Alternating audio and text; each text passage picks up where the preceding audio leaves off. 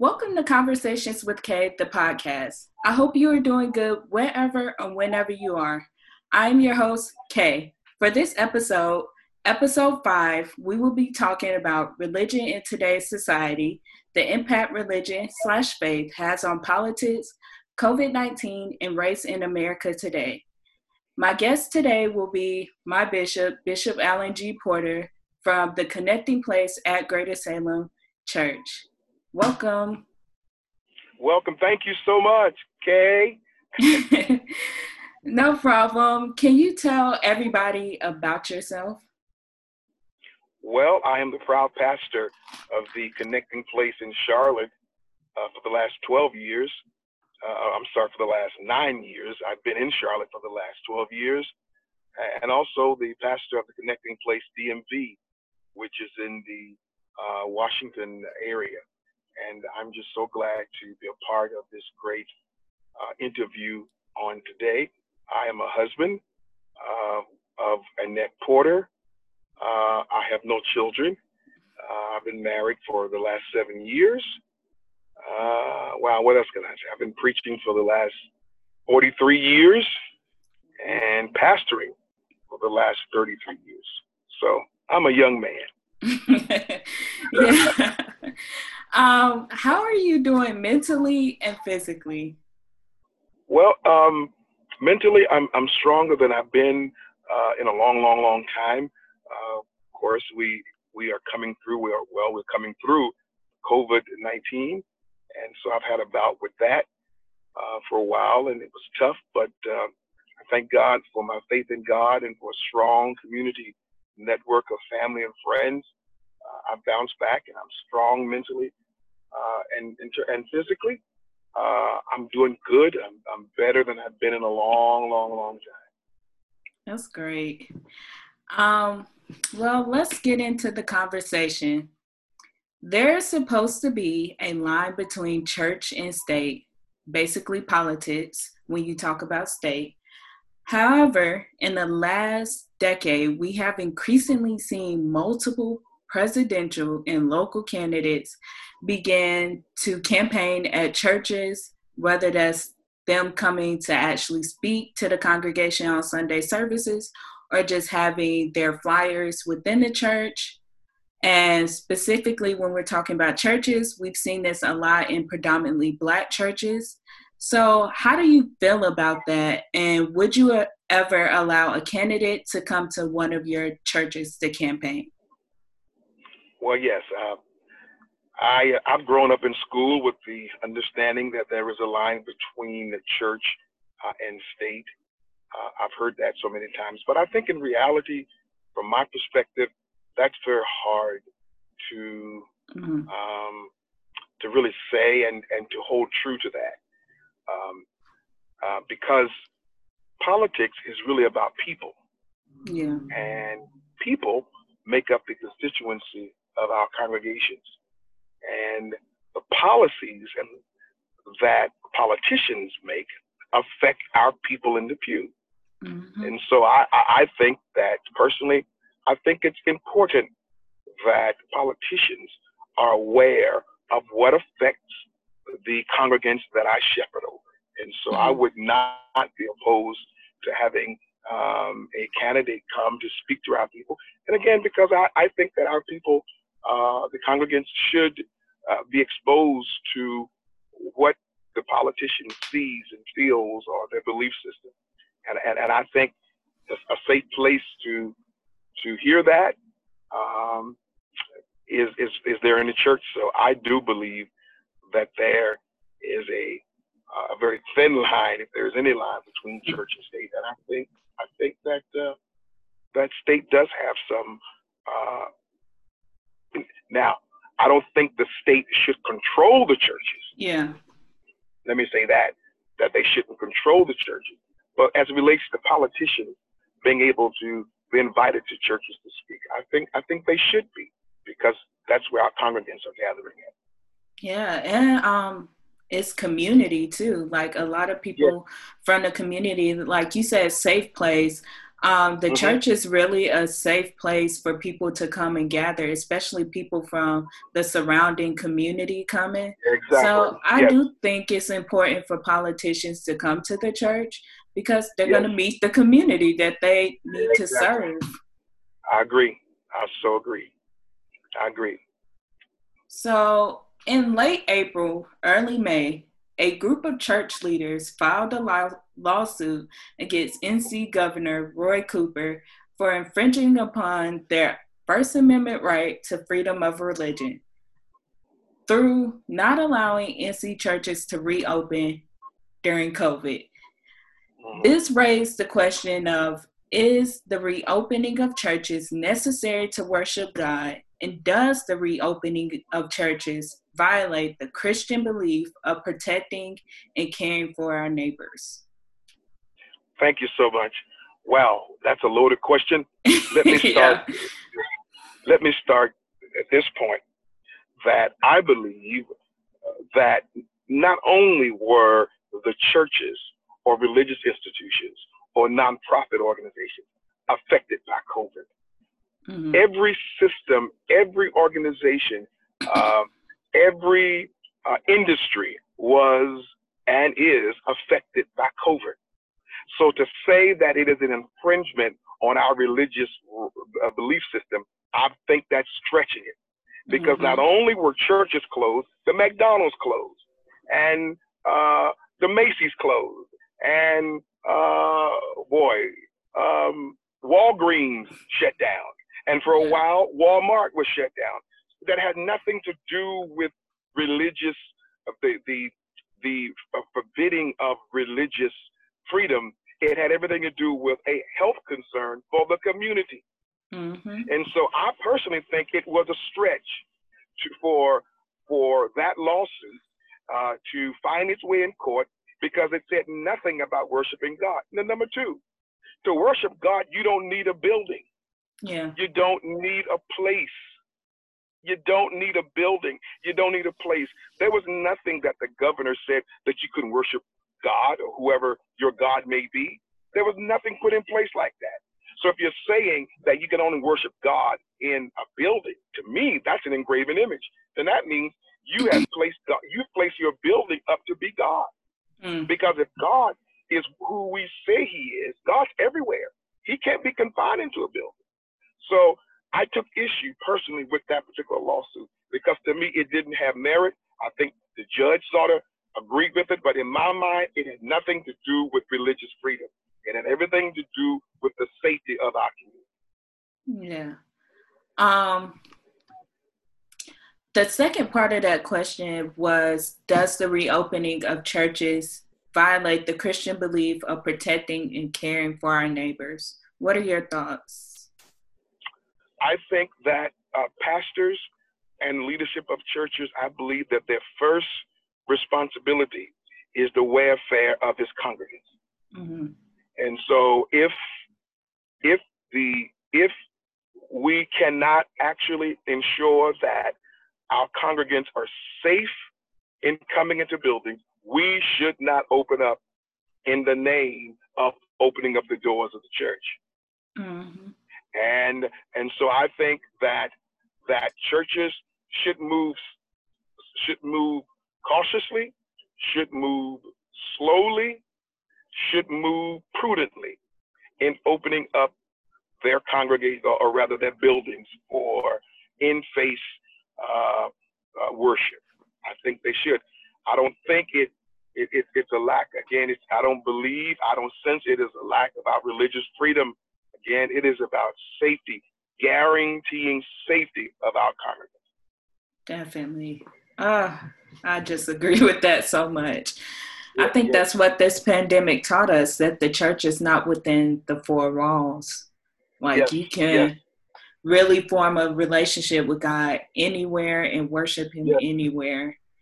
Yes, I agree. And in fact, if there's any good, if I can say that is coming up out of this, it is causing people, I believe, to really take a look at their relationship with God and not their church, and not their denomination, and not their religion, but to really get in touch with God, because you cannot go to your church, you cannot go to your religious institution and participate in your particular practices, but to get in touch and to have formed that relationship with God without all the extra. Yeah. Without all of the extras. It's you and God in you. And to me, that's a precious thing. That's a precious thing. Yeah. Oh, wow. That was almost a word right there. Okay. Throughout the Bible, we have seen God bring means of destruction as a way to reset the world and to form anew. What do you think God is trying to tell the world with COVID-19? I know we just kind of touched on it, but if you have anything else you would like to say. Well, I guess I'm not one of those doom and gloom prophets, if you will, who espouse that God did this. I'm not saying that. I believe personally, from my research, that this is something that is man-made and man-generated. I believe that, which has affected us globally. Now, I believe that even though this is man-made, I do believe that whatever is set forth, I've always believed God can still get glory out of it. And I think what this has done on many fronts, it has caused us to think. It has shaken up every industry, every institution that exists. Every institution has been shaken by this. Every institution has been shaken by this. From the families to the workplace, the medical, entertainment, every industry has been shaken by this. And I think this has also caused us to take a look at what we were doing, what many of us were doing in terms of our profession, because many people have had to go find new professions.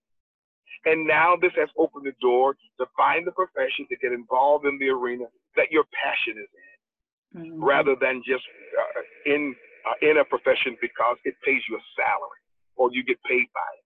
Well, the money has ran out, the unemployment has ran out, and now it has forced you to say, what is my passion? And maybe if I find my passion, perhaps I can also earn a living with my passion. So I think it has caused us to find our places. Number two, I think that it has caused the family unit to reconvene again back at the table. To reconvene again back at the table. When I was growing up, the dinner table, that is, was an important part in our community. We came to the table. That's sort of where we all sat, and Mama got to hear what happened to us, or my grandmother got a chance to hear what was going on in all of our life at the table. But life and busyness and schedules and all these other things forced us not to convene at the table. COVID has caused the family to convene back at the table because we had no place to go. It has forced some conversations that we didn't want to have. It has caused us to have to learn people all over again. It has caused us to have to talk about things we said we never had time for. Well, all you had was time. It has caused us, I believe, parents to reconnect the children on another level, even though many parents felt like they were going crazy having to be around that child 24 hours a day.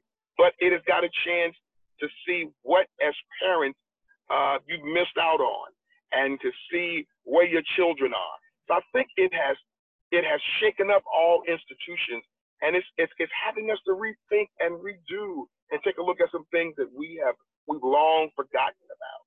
And so I do believe that even out of a pandemic, even out of chaos, God is still going to get the glory. Good is going to come out of chaos.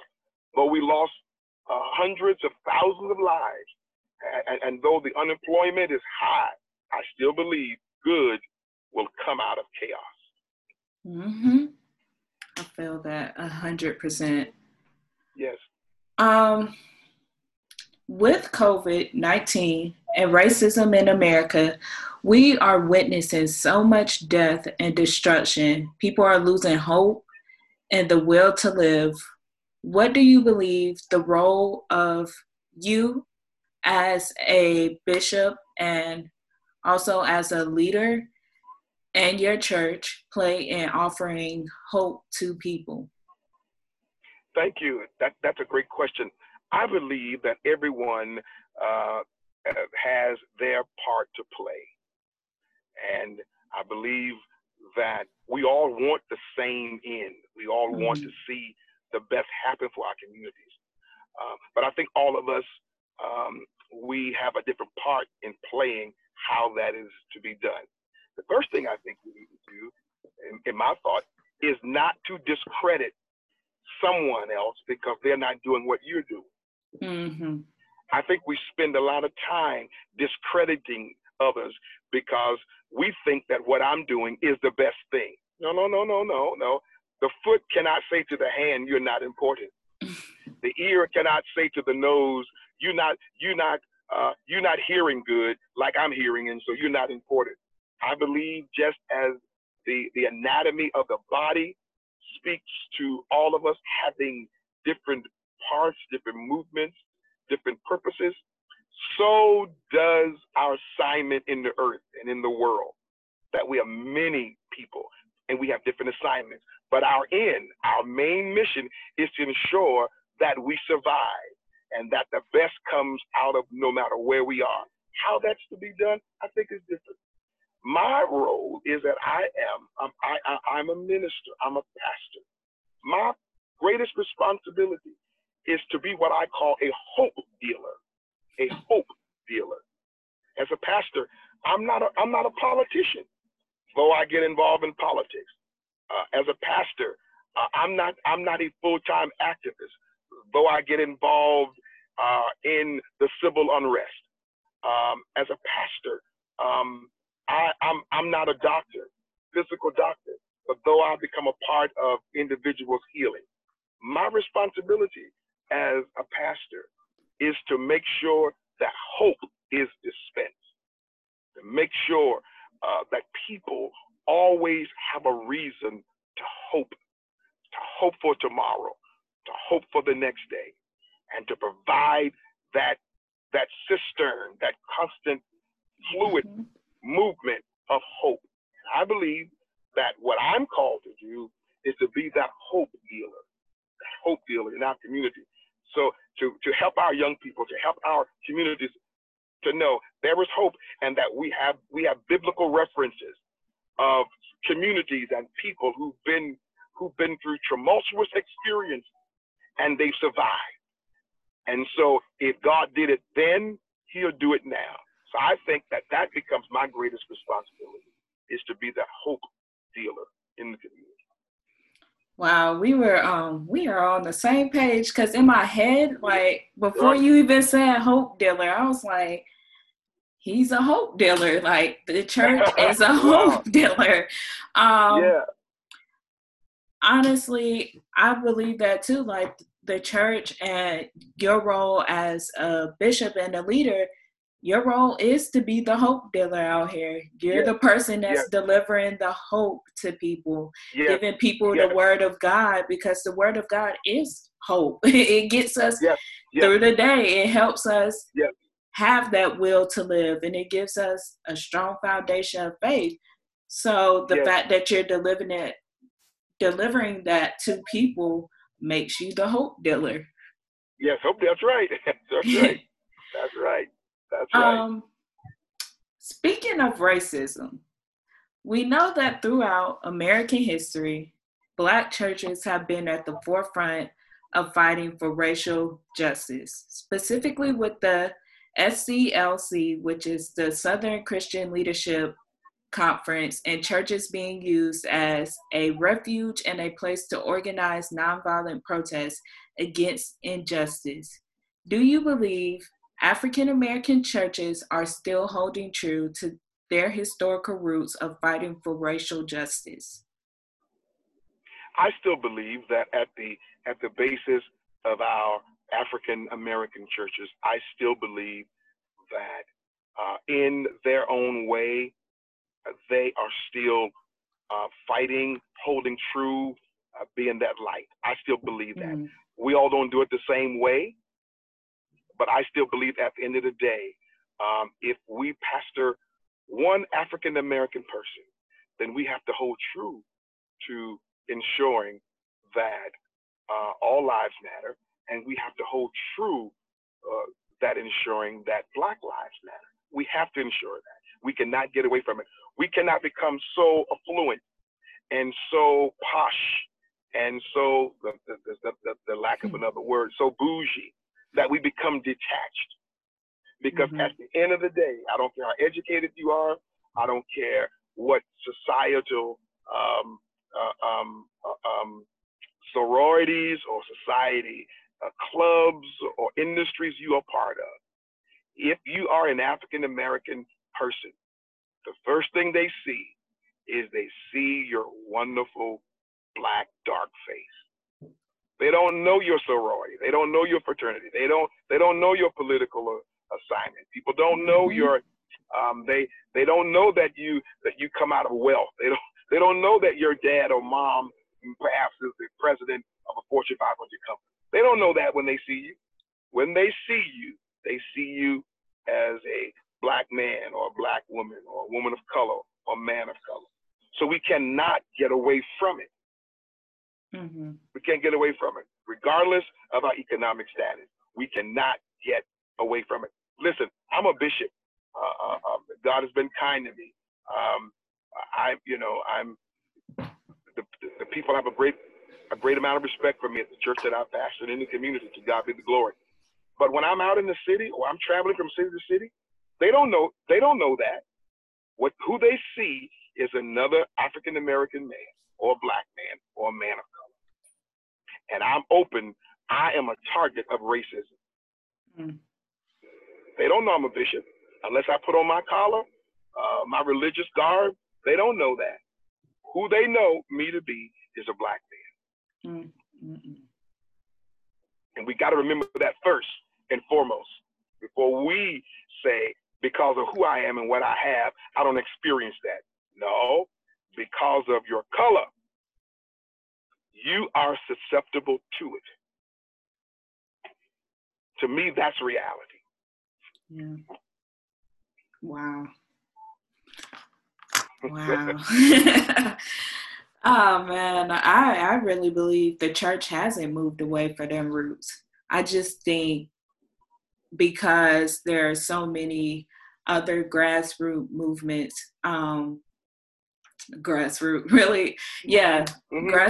movements that are sprouting up and fighting for racial injustice with us, such as Black Lives Matter movement.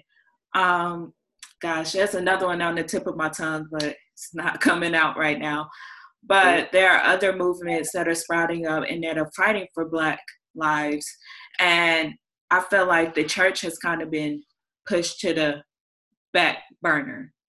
Mm-hmm. Whereas you see preachers out there, because I've been at the protests in Charlotte. You see preachers out there, you see churches actually come out there to protest in a nonviolent protest, of course.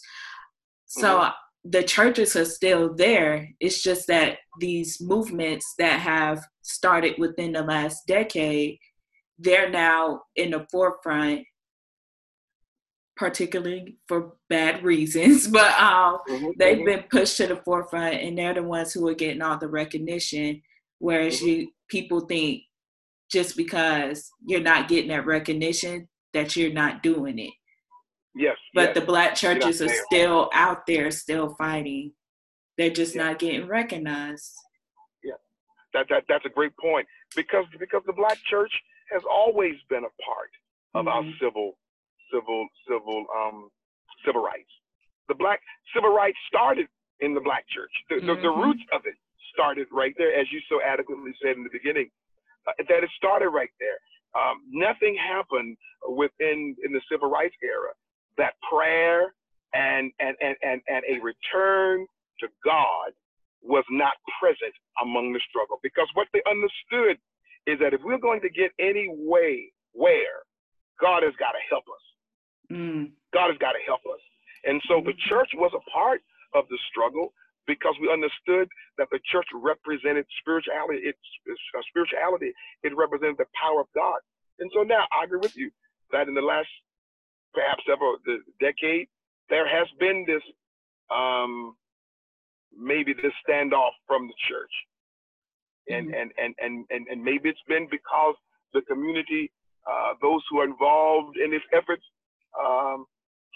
feel as if that they can do it without having it to be under the auspices of the church. And if that's the case, that's great. But can I tell you, many of the people that are out there marching are from the church. You know, so you even though you don't want the leadership to come from the church or the direction to come from religious leaders, you can't have a movement without having followers. The followers come from the church. You know, there attend churches. There are people such as yourself who attend churches and ministries. So yes, I think the church is a part, even though in some ways we might have been silent as in terms of leading, but I think that we shouldn't worry about who gets called out, whose name is called. I think as long as the people are involved, the church is out there. As long as you are involved, Kay, the church is a part of it. Because you and people such as yourself, you guys are really the church. We are the church. It's not a building, it's people. Yeah. And so if we're out there marching, then the church is involved. Yeah. Wow. Wow, I didn't expect us to get through this so fast. I'm sorry, I'm not talking a lot. Oh no, it's fine. Wow, it's such a good conversation. Also. Yes, it is. It is a great conversation. Great conversation. And let me ask you this, Kay. Oh, yeah. Sorry. Go ahead. I want to ask you this. What do you see as you're millennial? What do you see as the place of the millennial in this new pandemic? In this pandemic, because when you look at what's happening now, even with the COVID, the people who now we're most concerned about are the millennials, are the younger group, because though they may not have many of the symptoms, they are the greatest carriers now. But also, so when you think about the pandemic as relates to COVID, the millennials are in the middle. And when you think about the uprising of racism, the leadership and its direction is coming from the millennials. Yeah. So what do you see as a millennial about your millennial group? With the pandemic, I see that we're definitely the asymptomatic carriers. We're not getting the symptoms, but we are the ones who contract it because we're the ones who don't know how to stay inside and wear masks, wash our hands. So we're the ones who are carrying it back and forth to our families, to friends, anybody who we're around. I do think millennials and young people, I feel like we can change the case numbers and the status of COVID-19 in America if we follow the rules. Because also dealing with race, we are now the new rebels. Like we rebel against the rules, we rebel against the government. So with COVID and race, we're rebelling against what people are telling us to do. But with COVID, if we actually listen, then we'll be the ones to turn everything around. That's good. That's a good point. I love that. Yeah. I love that point. Wow. But with race, as I said, we are the new rebels. We're the new revolutionaries because we're the ones who watch the police brutality get worse, and more in your face on social media. We've watched that. We've grown up with that trauma. We saw Trayvon Martin. We saw Mike Brown. We saw the videos of Philando Castile and now George Floyd. So we're the new revolutionaries who is looking up at our elected officials and saying something has to change. It can't keep going on like this. Either you change it willingly or we're going to force you to change it. That's why I don't get mad when like all the looting. I wasn't really mad about it because we're the ones who watch, right? We heard the stories from our great-grandparents. Some of us, like me, who were fortunate to have great-grandparents, we've heard the stories. And then we heard the stories from our grandparents. We heard the stories of race from our parents. So now we're to the point where we're fed up because it's been almost 4 generations of this. And now it's our turn. And we're not like our parents. We're not like our grandparents. We're more out there in your face. If you're not listening to us, we're going to force you to listen and look at us and hear what we have to say. So I'm a little, I don't know, I'm 50-50 with my generation because sometimes they come up with all these new words and stuff, and I'll just be like, y'all, it's really not, like, you doing too much, you saying too much for a simple phrase. Like, it's so many new words that I'm learning every day from social media. But, me too. But also, on the other hand, I'm very proud of us because we are standing up to our elected officials. Now we're demanding more from Joe Biden and his VP-elect Kamala Harris. And we're saying to them, here is the Black agenda, Joe. You need to look at this Black agenda that we've created and listen to us as the people, because young people, millennials, we hold, I think my stat said like 31% of the electorate this year, which is the highest. We've beaten out, for the first time, millennials and young people are beating out baby boomers and people from Gen X, and Gen Y. So we're the ones with the voice, and we're the ones who are out here in the streets and saying, you need to listen to us. This is what we demand, and this is what we want to see going forward. And we're really withholding our vote. Well, they're withholding their vote. I'm going to vote regardless, but right. We're actually we're demanding something for our vote. So we're just the new revolutionaries in this age. That's good. And you are. Yeah. You are. In one of your latest sermons, you stated, and I'm just paraphrasing now, that the congregants should live the same life inside and outside the church. When dealing with everything that is happening in today's society, in your opinion, how do people continue to stay safe and carry out their lifestyles in today's world? Well, I think every generation has had and will have its vices, meaning it has something unique about that generation that another generation may not have. And so I think every generation, my mother's generation had something that they thought no generation dealt with. And my mother's mother had something that they thought nobody else dealt with. And so each generation has its uniqueness in terms of challenges and vices, but I believe that though our generations change, that the power of God never changes, and that our relationship with Jesus Christ is the same whatever generation you in.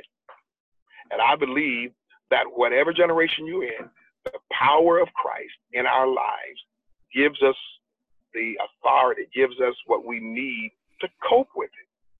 And so I don't think that that because we have all these other things going on, that young people or millennials or youth cannot live a godly life. They can live a godly life. The generation before us had their stuff. We had it in my generation, so you can do it. It just takes, I believe, making some decisions in our own personal lives, and then inviting Christ to live his life through us, depending upon Christ to help us to do the things that we have to do, and not trying to live it apart from him. So yes, I believe that our life as a believer can be and should be lived outside of the church walls. I believe that. Yeah, I believe that too, especially as somebody who is young and who's been in the church all her life. A lot of times when I talk about my relationship with God, a lot of people, they already know that I have a relationship with him, so it doesn't come as a surprise. But when you see me live my everyday life, I wouldn't say it's a surprise to people, but people are just usually like, wow, so you do this, this, and that, and you still have a relationship with God. That's crazy. And I don't do anything bad, by the way, but yeah, I just am young. And I think I try to tell, I don't know, I try to tell my parents a lot because they're both in the church. My dad, he goes to a different church in Charlotte, and my mom, of course, goes to the Connecting Place. So I try to tell them, as people who are around younger people, that we're different. We're different from y'all. We've kind of found this balance of learning how to live our lives as young people and also remaining saved and having unique relationships with God that may be different from y'all, especially because of the age. Like, my talks with God are conversations, whereas somebody like you or my mom, it may be like serious prayer, like you really in depth with God. Whereas when I go to God, it's like, well, God, it's me again. Right. Thank you, Lord. But so that's what I try to tell them. Like, it's different now. We're learning how to balance, how to be those cool kids, but also be those saved cool kids. Yeah, and I agree. I will agree. I think that this generation, and again, I think every generation is unique in what it brings to society. And this generation, your generation, is probably, I said this and I continue to say it, is probably one of the less judgmental generations that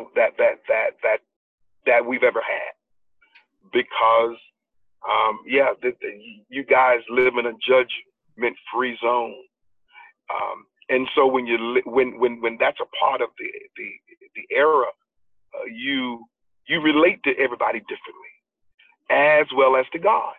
You don't see God as some person who's looking to wipe you out at your first sin, at your first wrong.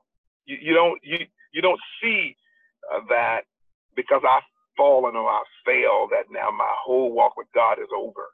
You don't, because you're living in a different era, and because how you don't operate from a judgment zone, and so I think that's one of the great virtues of your generation. Now, the flip side of that is not having a judgment zone, if you're not careful, will mean you don't have any boundaries.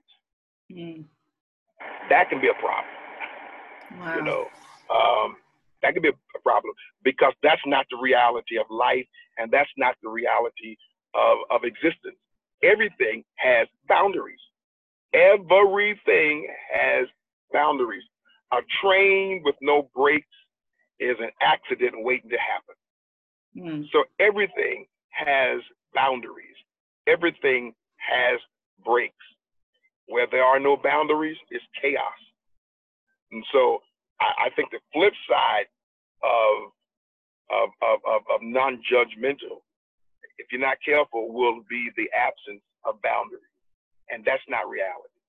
Wow. So I think you got to strike that medium that we learn not to be so judgmental against people, but we also have to understand that there are boundaries to living and boundaries as to what I can do and the reason why I shouldn't do it. I think that's the boundary that the absence of boundaries can create some challenges. Wow. Yeah. What is your hope for the future as we head into the November elections as we head into the November elections with the uncertainty of COVID-19 and with the racial tensions still at an all-time high? Well, my hope is that we have personally, and again, I don't speak on behalf of the church, I speak on behalf of myself as a citizen. I'm hoping for leadership change in Washington. Mm-hmm. Because I think that a sense of calm, a sense of peace, a sense of hope has to start from the top. And right now, I don't think we're getting that. I think we're getting everything opposite than that. Mm-hmm. And so I think that whatever happens at the top is felt at the bottom. It's like having a toothache. If you've ever had a toothache, if you've noticed, your foot starts to hurting as well because pain travels. Pain travels, you know? So I think it's got to start there, that before we even start trying to handle the ills, the pandemic, try to get that under the way, the civil unrest, the racism, all those are real. I think we have to have leadership change, because leadership change will, number one, start a new conversation, but number two, leadership change will bring a new perspective. Mm-hmm. And that's why I think that going into November, the first thing we need to do is we need leadership change.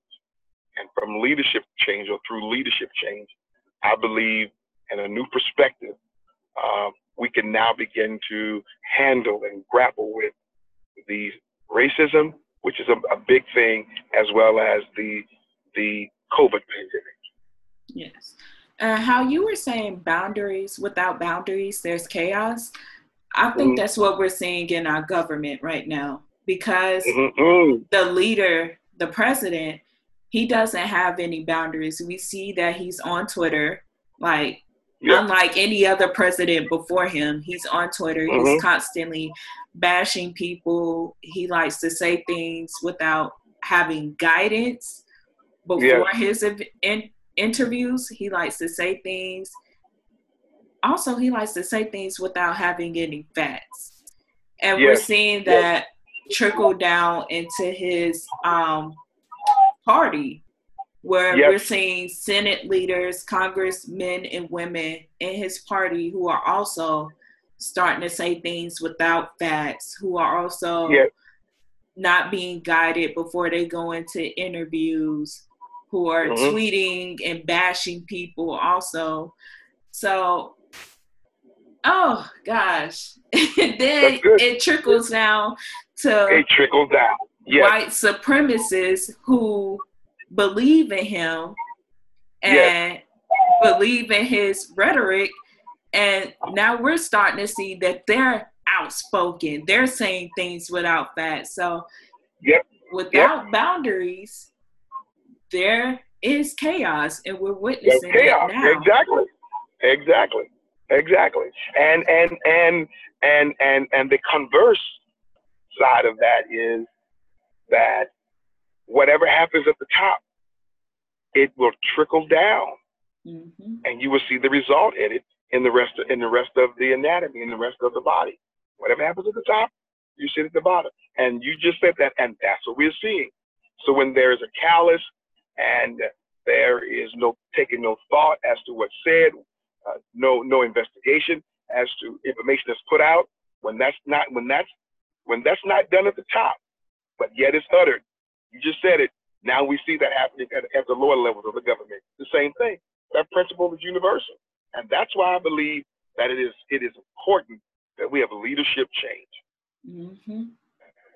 Gosh, we do need a leadership change. I'm hoping and praying that Joe Biden and Kamala Harris, that they are the leaders that can change everything and restore the democracy to this nation. Because what we have right now is not headed in the right direction. Not at all. Not at all. But is there anything else you would like to say as we end our conversation? Well, I'm just so pleased and honored that you would allow me to be a part of your interviewees, and that this discussion has been great. And I think you've done a great job articulating your questions and probing and digging like a good journalist does. I think you've done a great job of that. Thank you. And your mom and dad should be proud of you, and I'm sure they are. As your pastor, I am just double surprised, not surprised, but double honored rather. I'm just double honored to to see what you're doing and to be a part of what you're doing. So I'm saying go for it. I see you in your future. I like what I see. I do see you in your future. Things are looking a whole lot better. Yes. Oh my gosh. Me and my mom actually said that. And I did an interview for my mom for my first episode ever on this podcast. And we actually said that. Said that same. And I said it like how you do in a pulpit. And you do now touch your neighbor and say things are looking a lot better. Yes. Yes. But honestly, thank you so much for coming. Where can the people contact you? Well, I'm here at the Connecting Place at Greater Salem. I'm also on Facebook under Alan G. Porter, ALANG Porter. I'm also on Instagram, Alan G. Porter, and I'm also on Twitter, Alan G. Porter. You can hit us up at the church, and that's the Connecting Place at Greater Salem. Okay. A lot of people don't know this, but I just want to bring this back. You probably don't remember either, but I was a part of the Charlotte Observers. It's like a youth program that they do where they bring in young writers and we get to write an article for them. At the time, you were newly installed to our church. And yes, I interviewed you. Yes, I remember.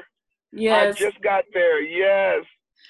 Oh yes. My God. So this is almost like, I will say, a semicircle, not a full circle yet, because I would like to bring you on when I have my nationally syndicated radio show. I would like to bring you on to interview you, and then that'll be a full circle. So right now, we're just at a semicircle. That's right. That's right. Because it's not finished yet. At least you're making movement. You're making movement. And that's what, I remember that. Yes. Yeah, I was really young. I think I was my God. I think I was a freshman in high school. And now I'm about to graduate in November, so. Isn't that something? I'm telling you, look at that. Yes. Somebody's getting older, and it's not me. Yeah, I'm getting old. But last thing, can you close us out in prayer to conclude this conversation? Sure, yes. Lord, this is the day that you've made, and we are rejoicing, and we are glad in it. I thank you, God, for just this day that you've made, and I thank you for conversations with Kay on today.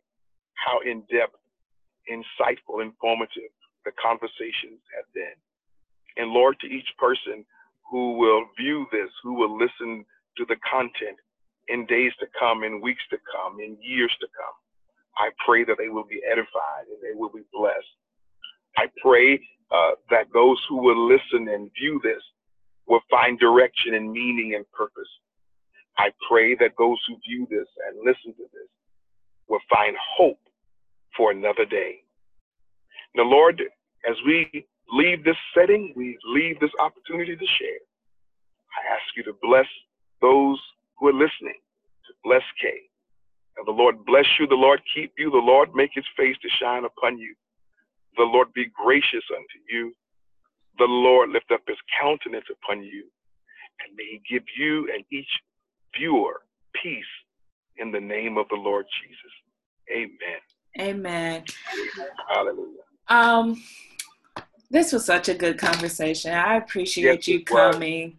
Yes. Great. I enjoyed it. Thank you.